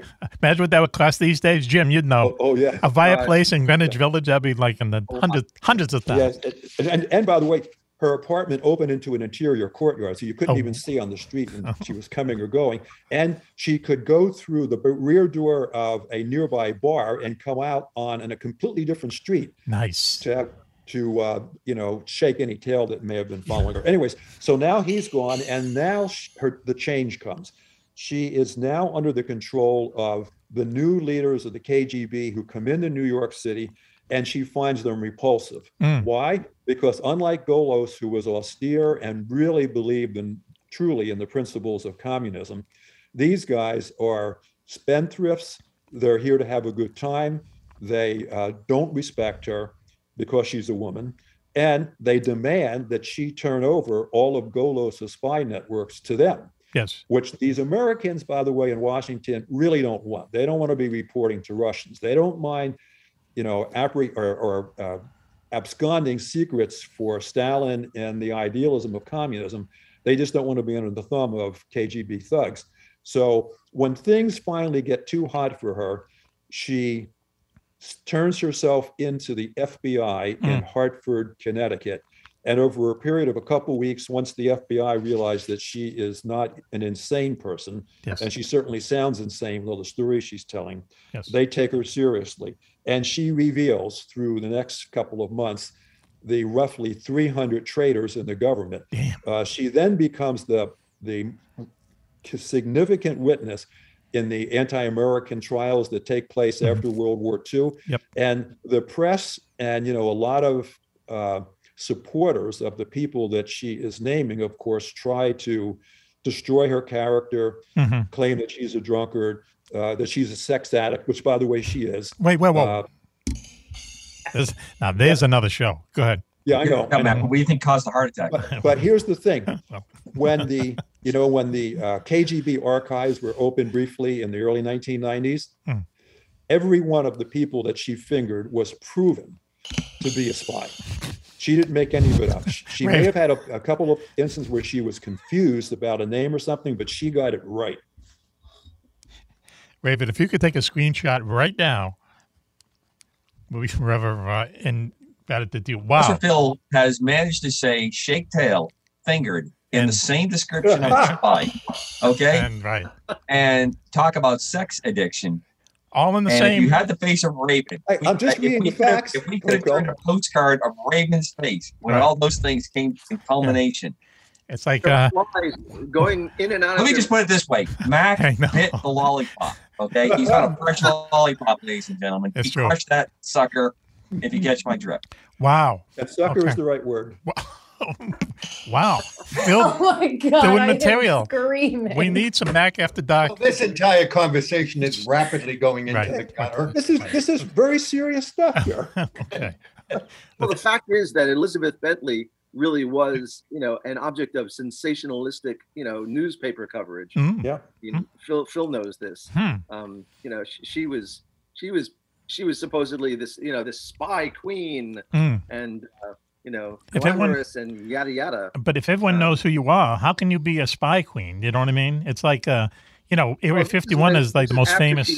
After she went to the FBI. Oh, top secret place in the world. Oh, I see what you mean. Okay. Oh, so she became a personality after she turned herself in, that type of thing? Yeah. Well, Smart. what happened was she turns herself in. The FBI gives her permission to talk to one media source. I think it was the AP. Yes. But once her story gets out by the AP, and it's the other media just pick up everywhere, and run. sure. And like Jim said, they began calling her the blonde spy queen, when in reality she was brunette and homely looking. Whoa. At this point, she had gained weight, from all of her stress. So she was definitely not Keeps someone getting that worse. you would look twice at. Yeah, but look, We should all be grateful that the press isn't like that anymore. Right, that's right. Wow. Okay, so listen, why don't we go on to number, what is it, Raven, please? Number three. Number three. Top Okay, three now. top 10 best spies in history since World War II. Number three. Phil O'Baines. Number three is Kim Raven. Philby. Kim Philby. Let me just throw this in out now. This is we're always kidding about a different show, but if you look into Three Lives. if you look into who the Cambridge, I think the Cambridge 6 now, there were 5. Yeah, but didn't they add one to it? No, I think you're right. Okay, You're right. so it's My either fault. Cambridge 5 or 6, but basically this is what is that in England, these 5 or 6 people who were in the really upper crust of England, and also in the in kind of the intelligence world in England, least likely guys you would ever think of, they all turned spies for Russia during a very kind of crucial time, and they were feeding this information back to Russia for a long time, and it took them a long time to catch these guys. And Kim Philby was kind of like the guy; he was like the number one guy. So he's born in British India, upper crust. He's educated at Cambridge. He becomes a reporter assigned to the Spanish Civil War in the mid 1930s. He goes back to England and gets recruited to be a spy for Russia because his communist sympathies are becoming known to the Russians. He gets a key job with the British Embassy, and to make matters worse, he's sent to America. And when he's in America, he's not only able to provide loads of information to the KGB in his role as first secretary at the British Embassy, but he's also able to finger KGB agents who are working for America and make sure that they get caught. There's that word again, right, Coco? And Yes, by the way, we didn't mention it during Robert Hanson's piece, but one of the things that Hanson did that was so terrible is he revealed to the Russians the name of so many CIA agents overseas in Russia who were, once their cover was blown, they were as good as dead. Yeah, right. Yeah, man, what a rat. Go ahead, please. Yeah. So now Philby is doing pretty much the same thing. And when his buddies, the other members of the Cambridge Five, when they are now being suspected, Philby is not. Philby alerts them all, and like Burgess, and they get the heck out of London and defect to Moscow and save their backsides. But by doing this eventually leads to Philby's demise too. But Philby makes it to Moscow, and Philby even gets his picture on a postage stamp. This guy was really, in effect, never caught. The sheer number of years that he operated with impunity really didn't have any equal in British Secret Service. So his damage is monumental. He became like a major in the KGB or something, or he got the Order of Lenin or something. He was treated as a hero. But the damage that this guy did, and as Phil was saying, anytime that you, I don't want to use the word finger, but anytime that you out a CIA agent or another agent, they're going to kill him. He's a spy, and they're going to shoot him, and that's the easiest way to get over the problem. And, he revealed dozens, if not hundreds of people who were, caught and executed. He did it without any kind of guilt or any kind of, I don't know what the word is. He was just one of these cold-hearted, cold-blooded guys. Very amoral. And had a great cover. But a great cover. You would never suspect this guy was up to stuff until, boom, he's gone, and he's living in Moscow in the life of a king, if that's possible. So I have a question, Phil. Was he a true believer? Yes, absolutely. He was, yeah. He never recanted or repented. So what that means that he was a true believer in the communist doctrine, and that was happening a lot in the 30s and everything. It was a different time. There was a depression, and these things that are kind of left-leaning ideas seem to be good ideas. The problem is that when World War II started and all of Russia was communist, people kind of fell in love with this whole idea that, the people work for everyone works together and stuff like that. And they used to call Stalin Uncle Joe. I mean, it was propaganda. He was, your friend, my enemy's enemy is my friend, that type of thing. But I mean, they turned out to be just as bad as Hitler, if not worse. And, we were kind of tied to them for a long time. And a lot of people philosophically were tied to kind of the left-leaning kind of way of life where, there shouldn't be any kind of greed and everyone should have equal share stuff. But it doesn't work out like that. It sounds good. It should be kind of like that, but it doesn't work out like that, really in real life. And, a lot of people were kind of fooled in the 40s and 50s. Well, Philby operated from the late 1930s until 1963. And once he realized that he was going to be arrested, he fled to Moscow. So that's a very long career. And I think, Jim, to answer, your question, one of the reasons why he was such a devout communist is because growing up in the British class system as a young man, he just came to despise it. Yeah. He just thought it was bad and evil, and communism was good by contrast. It's a good reason. I mean, it's a really effed up system over there. So where are we at, Raven? Number 2?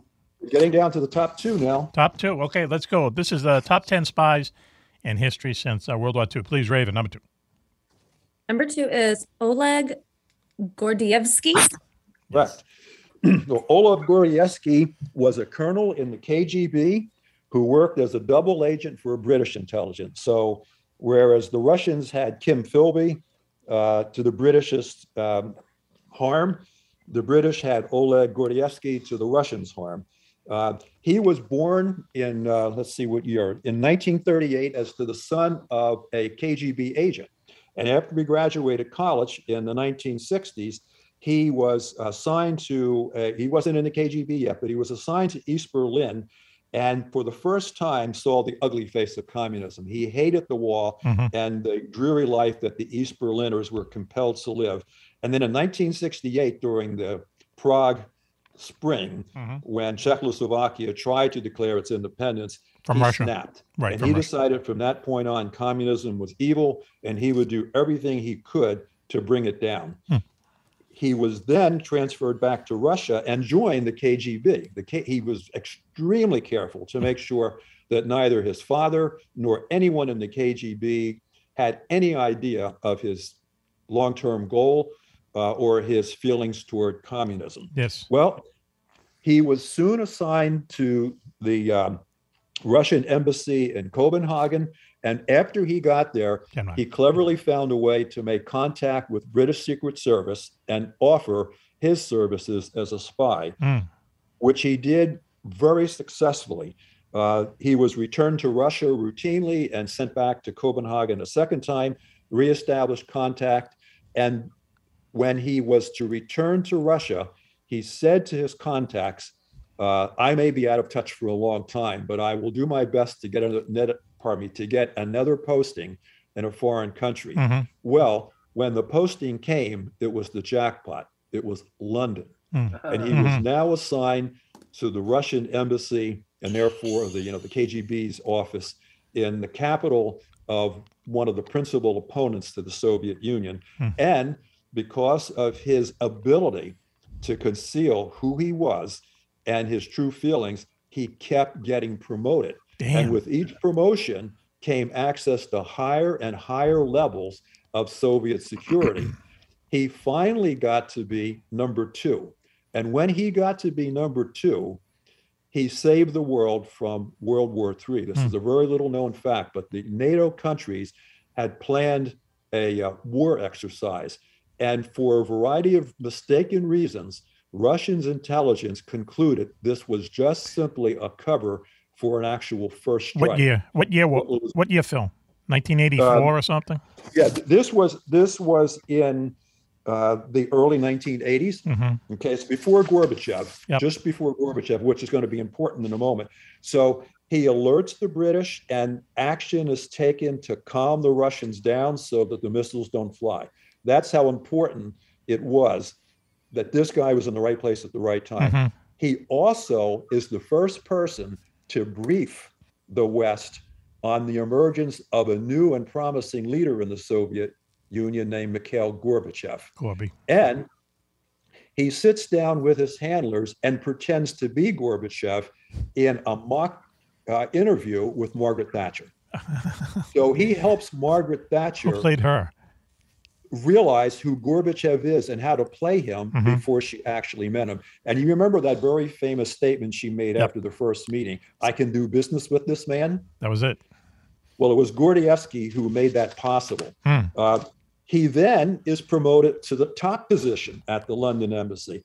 But there's something else, and Mac and I were talking about this, that now comes to cause him grief. And that is the KGB is not really all that effective. They have a lot of numbers and they have a frightening image, but by and large, their leaders in particular are envious, paranoid, and slovenly, like a lot of people as they go through life and get promotion. And the guy who was overlooked for the promotion to number one at the Russian, embassy in London starts to notice a few things that he finds peculiar about Gordievsky's activities. And all of a sudden, shortly after he becomes number one, Gordievsky is sent back to Moscow and brutally interrogated out of the clear blue. His family and children are trapped back in London, and that's part of the tool of blackmail that they're using. But he doesn't break. And so they put him on hiatus in Russia. However, the British, during the time that he was in London, had meticulously planned an escape for him if he was ever in this predicament. And the plan had to be triggered. I mean, Gordievsky had a signal, and they had a signal that the plan could be put into effect on a certain date. And lo and behold, it is. He manages to elude those following him. He flees to a railroad station, takes a subway to another stop. The British pick him up, and then the race is on to the Finnish border, where he's hid in the trunk of the car, manages to get through 3 successive checkpoints and reaches safety. So in time, President Reagan even invites him to the White House because of the quality of the information and the help that he gave during the Cold War. Unfortunately for Gordievsky, the KGB and Putin were absolutely determined to kill this guy. And they almost poisoned him successfully in 2008, but he survived. And he lived he's still alive to this day. Wow, he beat it. That's cool. At the age of 84. We're doing the top 10 best spies in history since World War II, and we're up to number 1 now. Raven, you correct? Okay, number 1, Juan Puyos Garcia. And his name was Garbo, right, Phil? Right. Juan Puyos, and he dropped Garcia over time, became known by his code name Garbo, which was bestowed upon him after he began working for British intelligence. Well, the reason why Mac and I position him as number 1 is that more than any other person in World War II, he convinced the German high command that the Normandy invasion was just a diversion.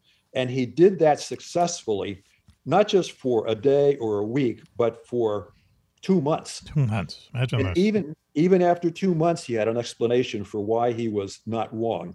But this guy was a very pleasant-looking, innocuous Spaniard born into a business family who, during the Spanish Civil War, had the bad luck of having to serve under both the rival factions, the communists and the fascists under Franco. And he came out of the war hating fascism and was determined to somehow rid it from his native country. So to do that, when World War II began, he decided that he would offer his services as a spy. And first he went to the British embassy, and they literally, he went to the German embassy, and they were mildly amused, mildly interested, but ultimately said, no, you don't have experience. You will not make a good agent. Thank you very much, but good night. He then presented himself at the British agency with the same proposition, I'll spy for you. They laughed him out of the front door. So still determined to make a career as a spy, he set himself up in Lisbon and concocted a money laundering plot allegedly involving British diplomats and informed the Germans. Well, the Germans were interested in this, and they actually funded him, and he did pinpoint some suspicious characters, enough so that the Germans developed confidence in him, and they suggested, why don't you move to England and spy for us from within the capital? Well, German spies were having a hard time remaining free in London, and so Puyos decides he will tell the Germans he's in London, but actually he'll stay in Lisbon and concoct intelligence out of thin air. And to concoct the intelligence, he relies on books in the library, train timetables, newspaper articles, and he presents it convincingly to the Germans. And he always puts in embellished facts that the Germans think has to be real. He couldn't make this up. Well, then one day, by phenomenal coincidence, he announces a convoy leaving Liverpool that's bound for Malta. My God, there is such a convoy. The Germans intercept it. They're convinced that he's real. However, they transmit information about this, and the British pick it up. And the British now realize that somewhere there's a spy for the Germans who's very good. Well, when they find out, by this point, Garbo has gone back to Madrid, turned himself into the American agency, and pleaded with them to represent him to the British. They do that. The British make the connection. This is the guy who's so good. They bring him back to London. And for the remainder of the war, he regularly transmits information about Operation Fortitude. That's the fake invasion at Calais, and builds up German confidence that it's the real invasion. And at the same time, he is creating this masterful network of imaginary spies all throughout England and the United Kingdom. All made up. The Germans are actually funding him. They're giving him secret ink. They're giving him code books. Garbo makes sure that every now and then one of his spies has a tragedy. Maybe he dies, maybe he has a divorce or whatnot. He plays the Germans, and the English intelligence service, MI5, guides him. But he is actually creating all of this with their supervision. And to make a long story short, at the end of the war, after D-Day, I should say, Garbo finds a way to disappear, and Hitler awards him the Iron Cross in absentia. Yeah, there you go. Mission accomplished. His personal life was like very strange. How he got to fight on both sides in the Spanish Civil War and so on. How the Germans turned him down at first. He had a wife who was kind of unhappy, robust, and she wasn't really happy about what he was doing and stuff. But he had this fantastic imagination, not just to create these people. Okay, this fake network, but as Phil said, you're going to have tragedies in human life. Things are going to happen, and he would tell the Germans this, and they fell for it completely. And D-Day was a big success because of him. I mean, just this kind of chump from Spain. So weird things happen. And then the postscript is, after the war, he finds out that the Nazis who have survived are after him. They want to kill him. So he fakes his own death in Angola, disappears, reappears in Venezuela running a gift shop or something. And then finally, the British find him many years later. They bring him to London, where Prince Philip decorates him. And then a few years later, he dies of natural causes. Wow, that's crazy, man. If there isn't a big movie about him, I'm surprised. So there you go, top 10 greatest spies since World War II. That was super. Thank you, Phil. So what we're going to do now, we're going to take a break now, and we'll be right back after this. You're listening to Mac Maloney's Military Show here on the Distant Thunder Radio Network. The whole gang is here, so please stay tuned. Do you know where the world's most secret bases are located? Do you know what spooky action at a distance means? Is there a conspiracy by aliens to prevent us from conquering space? And where is the best place in the United States to see a real UFO? Find the answers to all these questions and more in Mac Maloney's new book, Mac Maloney's Haunted Universe. Visit places you never knew existed: the Phantom Tunnels of Tokyo, the UFO Trail in South America, Ong's Hat, and the very mysterious M Triangle. Mac Maloney's Haunted Universe contains hundreds of reports on ghosts, haunted planes and ships, weird celebrity deaths, mysterious sounds, and a breakdown of every monster in America, state by state. You've heard him talk about it on the radio. Now, get all of Mac's paranormal research in one large volume. Mac Maloney's Haunted Universe, with the foreword by the very famous Wan Wan. On sale now in your local bookstore or on Amazon.com.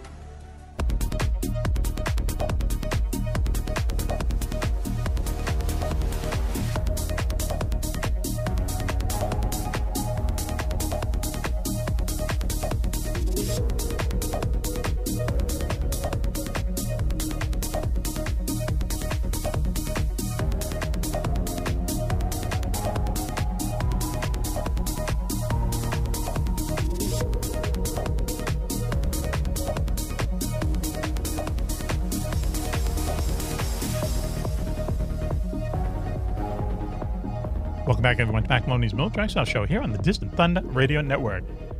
This is Mac Maloney. Wow, what a show this has been tonight. No Wan Wan. Coco is here. Raven is here. X is here. Jim Frankel is here, super agent. And also Phil Baines, who was the past president of Winning Moves. Make a lot of the games that you grew up with, they still make them, plus the Ouija board. So we just did a segment on the top 10 spies, but now we're going to talk to Raven about, we try to have a creepy story every week, and this one is creepy enough for me. So it's called Dear David. Is that right, Raven? Raven is here, and also X. Yes, that's correct. It's Dear David. This is actually a viral haunting that went viral on Twitter. And this took place between 2017 and 2018 in New York City. And this focuses around writer and illustrator Adam Ellis. And the first tweet that he wrote about this was, quote, "So my apartment is currently being haunted by the ghost of a dead child, and he's trying to kill me." So that's where we're at. So according to Ellis, this all started out as a dream. He did suffer from sleep paralysis for most of his life, from what I'm understanding. And he writes, quote, "The first time I saw him, I was experiencing sleep paralysis, and I saw a child sitting in the green rocking chair at the foot of my bed." He later adds, quote, "He has a huge misshapen head that was dented on one side. I did my best to draw it." And he refers to a drawing, which I encourage you to look up. If you type Dear David into your Google search, you can't miss it. It's exactly what it looks like. The child got up from the chair and began shambling towards him. He was able to wake up before David reached him. So a few days after this initial dream, Ellis had another one. He stated, quote, "I had another dream a few nights later where I was in a library and a girl came up to me and said, 'You've seen Dear David, haven't you?' Ellis continues, I was like, 'Who?' And she said, 'Dear David, you saw him.' The girl told Ellis that David was dead and that he has specific rules to follow in order to engage with him. He only appears after midnight, and if you see him, you can ask him 2 questions, as long as you say, 'Dear David,' first. And you are never, ever to ask him 3 questions. If you do, he will kill you." So in another dream Ellis had, he asked Dear David some questions, trying to do some experiments. He said, quote, "In the dream, I say, 'Dear David, how did you die?' He mumbles, 'An accident in a store.' I say, 'Dear David, what happened in the store?' He groans, 'A shelf was pushed on my head.' Ellis goes on, quote, "I'm frozen with fear. I ask, 'Who pushed the shelf?' David doesn't answer. I realize that I've asked a 3rd question, which I'm not supposed to do. At that point, I wake up absolutely terrified." Ellis had asked 3 questions instead of stopping at 2. But he was determined to get to the bottom of this, and he began searching kids who may have died in stores in New York and kids who died by a crushing accident, just so he could kind of rule some things out. However, I don't think any of these searches ever came to anything. It was just something that he did, I think, as a Band-Aid almost, to try to just rule out what was happening. So Ellis ends up moving to the apartment above him after the previous tenants vacated. He stopped thinking about the little boy in his dreams because Dear David actually stopped appearing to him until Ellis tweets, quote, "But lately something strange is happening. For the past 4 nights, my cats gather at the front door at exactly midnight and just stare at it, almost like something is on the other side. Ellis is positive that when he peered through the peephole, he saw something move. He goes on to say, quote, and that's where I am right now. Dear David found me, I think. I don't know what to do. I'll keep you updated." The odd behavior from his cats, particularly Maxwell, continued. Ellis even recorded Maxwell sitting at the front door, just staring. He would kind of walk around and meow and sniff. And he uploaded, several of these videos, which we've discussed on the show many times, where you can't really fake what animals are doing because, especially a cat of all animals, they're not going to listen to you. They don't care. Right. So that's very compelling to me. So unsure of what to do, Ellis deadbolted his door and he got into bed and he wrote, quote, "I am pretty scared," with a photo of his cat sitting at the door. Several nights passed. The cats continued the midnight ritual of sitting at the door. And Ellis even drew a line of salt at the front door for protection. As many people will know, salt is supposed to ward off harmful spirits and demons. Ellis started using sound apps on his phone that would automatically record when sound was picked up, and began taking Polaroids around his apartment. The sound app picked up some strange static and tapping and clicking noises, but the photos turned up the creep factor. His fully lit hallway would not show up on film ever. Instead, it would be completely pitch black. One night, Ellis dreamt that Dear David was dragging him by the arm through an abandoned warehouse. Ellis stated, quote, "It was very creepy, but I didn't think much of it when I woke up. I took a shower and then I noticed something." In a photo that he posted of his left arm, there is a visible bruise close to his wrist, as if somebody had held him tightly enough to drag him and cause a black and blue mark. And all of this is on the World Wide Web. You can just type in Dear David and you can see all of it. Cool. In preparation for an upcoming trip to Japan, Ellis reports that he purchased a pet cam to keep an eye on his cats while he was away. He gives it a test run while he's out of town, and the video catches something eerie. The green rocking chair, which was mentioned earlier, which he moved out of his bedroom and into his living room, can be seen rocking back and forth. Along with that strange behavior, you can see, I don't remember if it's a glass or like a flower vase, but it's on his coffee table, and it like just starts to kind of move very slowly. So, after that, it's a pretty quiet week. He writes, quote, "It's happening again."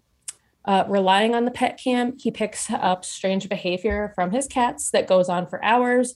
Objects around his apartment can be seen moving, and it's always focused on green objects, you'll come to find out. But we're going to get back to that. In November, Ellis writes, quote, "In the dream, I saw him in a chair again. I don't have the green chair in my room anymore. This time it was a recliner I've had for years. He was staring at me, just like the first time. Again, I felt paralyzed and I could barely move. But this time something was different. During this state of sleep paralysis, Ellis recalls that he was able to move his hands just enough to snap some photos, and they are disturbing. Dear David can be seen approaching him, just like in his first dream, and he woke up as David began to crawl up his bed. Oh, yeah, cool. Super. He decided to search his apartment building, which is actually an old house that was converted into a duplex style apartment. And I believe it was sectioned off into 4 apartments from what I read.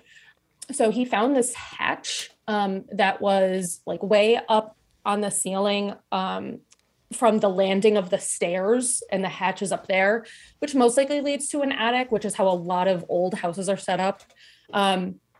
So he records himself using this long stick to push the hatch open, and out falls an old child's shoe. And he, at that point, involves his landlord, who goes into the attic and looks around and finds nothing but a single misshapen green marble. So things continue to escalate, even when Ellis leaves the state for the holidays. He's followed by something. He goes to Montana and he posts a picture of footsteps in the snow, child's footsteps. It isn't crazy to think that, he could be dealing with a possession because this follows him.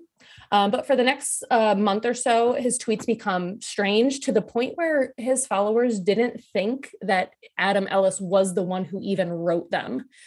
He uploads a video of Maxwell, his cat, behaving oddly by the front door again, but there's zero context to the video, and the video is shot from an unusually low angle, like as if he was on the ground, which is not normal for what he's previously uploaded.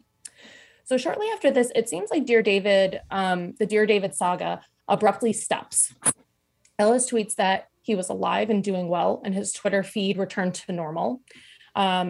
So it's strange because you kind of have to figure out at this point, was he spinning a yarn for 6 months, or was he legitimately haunted or even possessed by this angry child spirit? And again, this kind of brings in, you have to figure in his cats that were both caught on camera multiple times acting strangely, along with the videos and photos that he took, where you can clearly see this creepy child with a misshapen head sitting and staring at him, which again, I encourage everyone to look it up. You can't miss it when you Google search it. But this is basically left to our own opinions. I will say that Dear David is currently being made into a movie. However, our listeners, I do again encourage you to look up the pictures and the videos associated with this haunting, specifically the ones with his cats. I just cannot get that out of my head that we talk about that. How do you train an animal to do that? You can't. See, that's the thing, is it's you cannot dismiss what animals do, in situations where it seems like something kind of paranormal is going on. Once again, I'll just tell real quick the story. And Aunt and Uncle, you couldn't get more kind of comfortable middle class as them. They didn't believe in, anything. They had a dog, and just one night, this dog who used to sleep at the bottom of their bed just got up and started barking at something in the corner, as if someone was in the corner. They couldn't see it, but it freaked them out because this dog had never done anything like this before. What is he seeing that we can't? And cats are the same thing. Yeah. One used to say, his cat would, walk into a room and kind of look as if there were 3 people there, but there was only 2 people there. Act as if there were 3 people there. Well, why would he be acting? What's in it for the cat? So. Yeah, it's very strange. Yeah, David. How does that make any sense? But yeah, that's. Go ahead. Oh, sorry. Go ahead. I was going to say, in this particular case, I've actually followed this one along because it has an interesting slant to me, because this is like a Twitter paranormal case. This guy is really quite engaged in the modern new media that's going on. So, it threw a little suspicion when I first started tracking this. When I looked at the images of the ghostly child figure, that's pretty convincing. But as you guys are focused in on the cats in particular, you'll never see, or very often you will never see animals when they are staged for movie and television production, where they are looking, where you see them from the back or you see them the way he photographed. Then you only have to have the trainer or something that's doing something just off camera in a way so that you can get that. Raven, thank you for the Dear David story. Yeah, you're so welcome. And yeah, I would have to agree with what Coco said. Thanks for creeping us out again. You're welcome. Oh my God. Wow, she hasn't been that happy all night. Well presented, Raven. Thank you. We have 10 minutes left. So what we got to do here, real quick, is we have a contest going on, and what it was, we had people write in to have their name picked out of the Magic Fishbowl. 5 questions to ask Raven on air. She's already blushing, folks. So I'm not sure exactly how we got into this, but we are into it, and we had so many entries so many Raven fans, that we actually have to pick 3 winners. So we have all the names in the Magic Fishbowl. Raven has the Magic Fishbowl. But once again, the Magic Fishbowl has been hacked, probably by the Russians. So we have to, so any name that comes out of there, we have to kind of take with a grain of salt. So here we go. We're going to have 3 winners. They're going to come on the show, and they're going to be able to ask Raven 5 questions. Anything, right, Raven? No limits, correct, Raven? No limits. No limits. Within reason. No limits within reason means limits, but that's okay. They should be happy that they won. So why don't you reach your hand into the Magic Fishbowl there and pick out the first name. This is winner number 3, be coming on the show very soon and ask 5 questions of Raven with kind of no limits. All right. Number 3, we have Sherry Hoey from Ukiah, California. All right. Okay. Let's give her a hand, please. Who's, of course, real sweet now. Sherry, out there in California. Or is that Ukiah? I don't know. Whatever. Almost. Okay. All right. 5 questions from Sherry sometime in a future show. All right. Next one we have is the ecchymosis intolerant adolescent. That would be the black-eyed kid. I'm sorry. I think black-eyed kid should be eliminated. He's hacked. Sorry. The fishbowl again. Okay. I don't want to answer any questions from any black-eyed child. Well, black-eyed kid ate the fish before it went into the fishbowl anyway. So right. Please, next winner to the one of our 3 winners who asked Raven 5 questions on the air. No limits, kind of. Please, Raven. Number 2, we have Doug Daniel, hometown. Nope. No. Yep. What? Hometown Mars. Mars. He's on Mars. He got in touch with us on Mars. Okay, Doug Daniels. Okay. Well, those Martians, I can't imagine what kind of questions they'll come up with. But reach once again into the Magic Fishbowl, Raven, and pick the next winner. The next one we have Zeppelin, the narcissistic pig writing in for Teddy the ballless horse. Okay. Can you connect those dots? I'm going to tell you right now, I want to put a censor on their questions right from the start because since Raven has visited here, there's been a lot of Raven discussion by those 2. Oh, really? Yeah. Only Bear has maintained the gentleman proper standards that we expect here at the farm. Let's talk about his animals. Baby bear. Okay. But I don't want to get into it. But that pig has an attitude, doesn't he? I remember when he could barely fit in a ham attitude doesn't sandwich. really properly capture it. In fact, you are on the right trail there, sir. Yeah, he has he has a real tune. He has to be slapped down, that pig. Anyway. So, Raven, do we have one more, I believe? Okay. She's reaching into the Magic Fishbowl. Here we go. All right, I'm reaching in. Drum roll, please. Kim Shea of Edmonton, Canada. Oh, boy. Okay. Now, Kim is a good friend of ours up there in Canada, but we might have to edit his 5 questions, knowing him as I don't. Anyway. I would like to have a slightly drawn-out process. As we, because he's got that Canadian bacon kind of thing going on there. For those that are especially super fans in the audience, know what I'm talking about. Those of us that have lived on the border states with our quiet, gentle neighbors to the north. Yep, he's a good guy, interesting guy, and it should be a funny segment. So anyway, listen. Absolutely. Buckle, we're running out of time. Can you just quickly tell? We'll talk about it next time you're on. But basically, the U.S. Navy came out. We don't want the show to be timely, but the U.S. Navy came out and said that in 2019, off of California, there was like a swarm that, like, you know, it was the second set of events, Mac, after the big release of the Tic Tac. And really, we only have like 2 minutes, but they basically showed up over these Navy warships that were out on some kind of maneuvers off of the coast of Southern California, and there was videos of them, and it really made kind of a big splash. Absolutely. No one knew what they were, but now the Navy has told us that they were not UFOs, but they were indeed drones, right? Well, one small quick correction. Now, the Navy has kind of supported, the government has come out from the federal side and said these were not extraterrestrial, these were definitely some kind of a UAS, unmanned aerial system that was flying over it. If you remember back when you and I were discussing it, you and I were very doubtful that this was alien technology the way it was going on. I take no pride in saying that this was probably some kind of a run or an exercise on it. I think there's some technology that has come out with swarming, quote unquote, drones or UAS activity that this was a. All right, here's the thing though. The other part that's really interesting, and I'd love if X can get maybe 10 seconds in on this answer, is when these things went up, sailors were actually taking pictures with their personal phones. Cell phones, sure. A lot of stuff went up on the web very, very quickly after this occurred.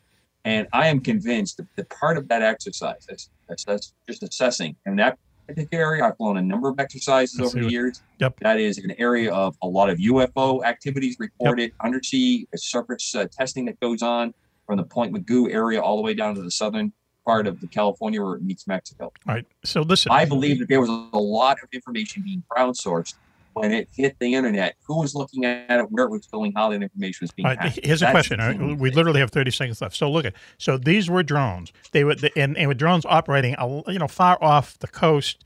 And drones. I believe they were coming off a ship. They're on a ship. Okay, so just real quick. That's going out. I believe this was a swarm technology. Who owned the ship? The CIA or the Chinese? 10 seconds. I'm going to say that I believe it was the U.S. government that did it because they were not engaged. And using the Navy as their guinea pigs, basically. Absolutely, just like the Tic Tac. All right. Well, good thing there wasn't the Army. So listen, now if Switch was here, he put up the graphic of the train coming into the station and, of course, crashing. So I want to thank everybody for joining us tonight. Let me thank Jim Franco first. Jim, thank you. Super agent, literary agent down there in North Carolina someplace. Has some kind of lefty hat on. One of these days, I really want to hear about Monica Witt. I really do. Monica, well, there's another show. Okay, there's another that show. Could be an entire show that I was stifled. It wouldn't be the first time. Interesting. Who's ever heard of Monica Witt? Wow. Okay. A lot of anger there, X, but I'm not surprised. Thank you, Jim, for joining us. We appreciate it. Go Mets. Until you start referring to her as Fatima Sahara, I don't really want to talk see, about it. That's inappropriate. Right. Phil Urbanes, our headmaster, thank you very much. The Monopoly king of the world, right, Phil? Aren't you the expert on Monopoly? Well, yes, Phil, just take the title. You are the king. You are royalty when it comes to the portrait cardboard. You are royalty. Yes. Portrait cardboard is my thing. Now listen, I have not. I've never played Monopoly that I can remember. Apparently, I played some game near a swimming pool somewhere, but I can't recall it. So you're the Monopoly king. I don't know how to play Monopoly. What if we played? What would happen? You'd win, right? You'd pounce me. Well, first of all, we need to have 3 or 4 players, and I would give you the 5 best tips in advance to help you to make the right decisions. Interesting. You'd pick them up in no time. Huh, okay. And then he would destroy you. And then he'd wipe the floor. Set me up. And then we'd have like triple mortgages on your hotels. I appreciate it. He'd make you pay for it twice. Phil, thank you for joining us tonight, Phil, of Winning Moves. I'm delighted to have the chance to do the research for this, Mac. It's fun. It was exhilarating. These people were really, they're really out, they're not normal people, that they would put their lives and just everything on the line. Not really. Someone did it for money, but some of them did for the oddest reasons. Some of them did it for love. It was just, they're interesting people, spies. Thank you, Phil. Thank you, X. Thank you, X. Thanks, X. And thanks for having me. I love hearing about all these spies. Mm-hmm. Me too. Raven, sorry. I'm sorry. I almost said sorry, honey. Sorry that this is the part of the show that we have to say goodbye. Thank you very much. That's okay. Thanks for having me. I had a great time. I always learn so much when I come on. Thank you. This was fun. Brightening up the show. We appreciate it. Coco, thank you. You also brightened up the show. As always, Mac, my pleasure. And I know it's not the train, but we do have the man ejecting the Martin Baker test aircraft out of the aircraft. Thank you for everyone listening out there. If you want a bag of swag, just go to MacMaloney.com, hit the contact button, send us your mailing address. And so this is Mac for the entire gang saying, till you hear us again, be safe, be happy, and... Bye-bye. Bye.